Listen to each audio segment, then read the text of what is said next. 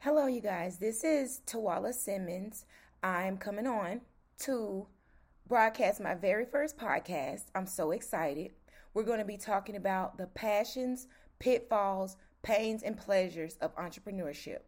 And anybody that started a business already knows that this is going to be an excited, explicit topic. How many times have you been in the midst of your business and you are doing everything that you know to do and things are still just not going right? You are selling more than you ever sold. The customers are telling you they're going to pay, but you're not seeing any payments on your PayPal, any deposits from your Zelle, and definitely no updates to your QuickBooks account.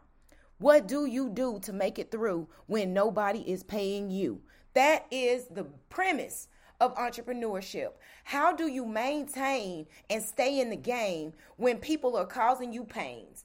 How can you continue to activate your passion and be excited and enthusiastic about an organization that people are literally trying to take right from up under you? These are the passions, pitfalls, pains, and pleasures of entrepreneurship. Welcome. I should have started a podcast 15 years ago when I started my business, but I didn't because I was busy running the business. I always thought that if you have a great idea, all you have to do is go and get other people to enjoy and love your idea as much as you do, and then you can start doing business. I started out in sales, where I was taught sales is nothing but transferring the way you feel about a product or service and making other people feel the same way, thus creating a win-win situation. Now, as good as that sounds, the reality is sales is not transferring the way you feel about a product or a service. Because in a real business meeting, enthusiasm is for the classroom. Analytical is for the boardroom. So if you run in a boardroom with a whole bunch of enthusiasm and a whole bunch of fast talking, you're probably going to be escorted out by the questions that you're going to be asked. And the reason why I'm telling you that is because for many, many years, I began to think that my passion was my problem. The reason why this was is because I was selling to the wrong people. Before you can understand and be great at entrepreneurship, you first have to understand what it is. Entrepreneurship is taking an idea and crafting it to turn it into an innovation, then packaging it so that you can sell it and turn a profit. That's what true entrepreneurship is. Most of us as business owners, we come up with one great idea and we think because we love it, everyone else will too. I'm sorry, baby. That's not entrepreneurship. That's not even business. That's a hobby. If your opportunity to make money is not making you money, then it is still a hobby. Before you can even count what you're doing as a business, you have to be able to count how much money you are making at doing it. Let's talk about it. I finally have a platform where I can be my unadulterated, unfiltered self. The reason why I put this under explicit topic is because I want to make sure and be prepared for the entrepreneurs that I'm going to speak to. I do not plan on silencing or hushing anyone, and I want everyone that I interview and that you will hear to speak to you honestly and freely. Don't hold back, take off the mask, and be transparent. That's what this podcast is all about. Being transparent in entrepreneurship. I'm a serial entrepreneur, which means I failed a lot and I started over a lot of times.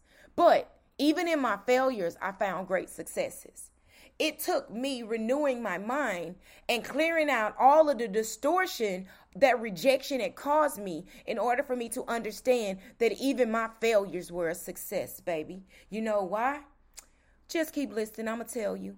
The reason why my successes were a failure is because even on my worst day, it was still better than others on their best day. I'm not comparing myself because there is no comparison. I'm not putting myself up against anybody else because I'm a trailblazer. So the only path that I trail is my own. The only competition I have is me from my past and me from my future. And that's the same thing with you. The first thing you have to do as an entrepreneur is understand that there is no competition. You are the trailblazer. You are the problem solver. You are the decision maker, and you set the tone for who and what type of business that you will do. Let's go. The first 5 minutes of my entrepreneurship class and anything that I do is first encouraging and uplifting the entrepreneur. You have the power to perform. You are already stronger than what you think you are. And you are walking in favor even by the fact that you even open up or started this or have this idea to do business. The fact that you are listening to my voice right now shows that you are not the 99. You are not the 98. You are the 2%. 2% of America are multi-billionaires. Oh, you don't see them on social media. You don't see them on TV because they're probably on their yacht somewhere because their money is making money for them. And most of the multi-billionaires were not generational money. They made their money because they came up with an idea that no one else had. They packaged it correctly and then they put it out there. There was a time that you could become a millionaire just from talking to people. That's still reality. When I started my business in the early 90s, there was no social media. I didn't even get on Facebook until 2011. So that means the entrepreneurship that I'm talking about came from the early 90s when you actually had to use your Pat and Tom to do business. Do you know what Pat and Tom is? That's your feet. One foot in front of the other, hitting the pavement, knocking on doors until there are no more. Yes, in my early years of sales, when I was in my 20s, I hit 50 businesses a day. Yes, Pat and Tom, my left and right foot, took me in heels to 50 businesses a day. So much to the fact that when I sold pagers for Arch Communications, after being with the company for less than 30 days, I made over $10,000 from selling pagers to businesses. Yes, we would go in and we would set up corporate accounts with businesses so that their account executives like us would have pagers so that their clients could contact them. Yes, this was in the day before cell phones. Why am I telling you this story? Because I want you to understand you have more than anybody has ever had in the world. You have social media. You can log on to TikTok, Facebook, Instagram, YouTube, and go live right now and reach a multi-billions of people right now. We didn't have that. We had to get out here and knock on doors.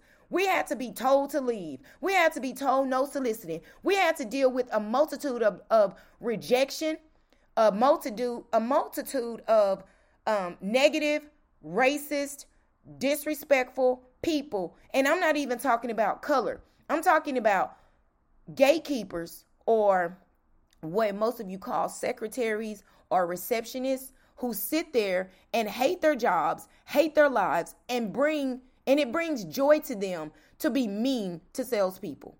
It brings them joy to tell us to get out of their offices, that they're not interested in doing business with us when they're not even our customer anyway. So what did we have to do in the early days? We had to figure out a way to get around what we call gatekeeper. You guys don't even have to do that now. You can look a person up on LinkedIn and send them an email directly based on the email that they place on their account when they set it up. There's so many better ways to do business now than the way that we did it. But guess what? We're still here and we are changing with the times. The one thing that is inevitable about life is change. And change isn't changed until you've changed.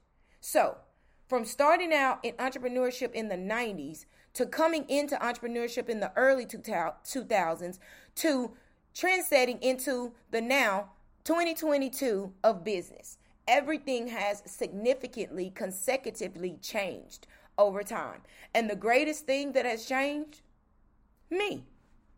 I'm older, I'm more mature, I'm better, I'm stronger, I'm fit, I'm mentally set. And more than anything else, I am focused.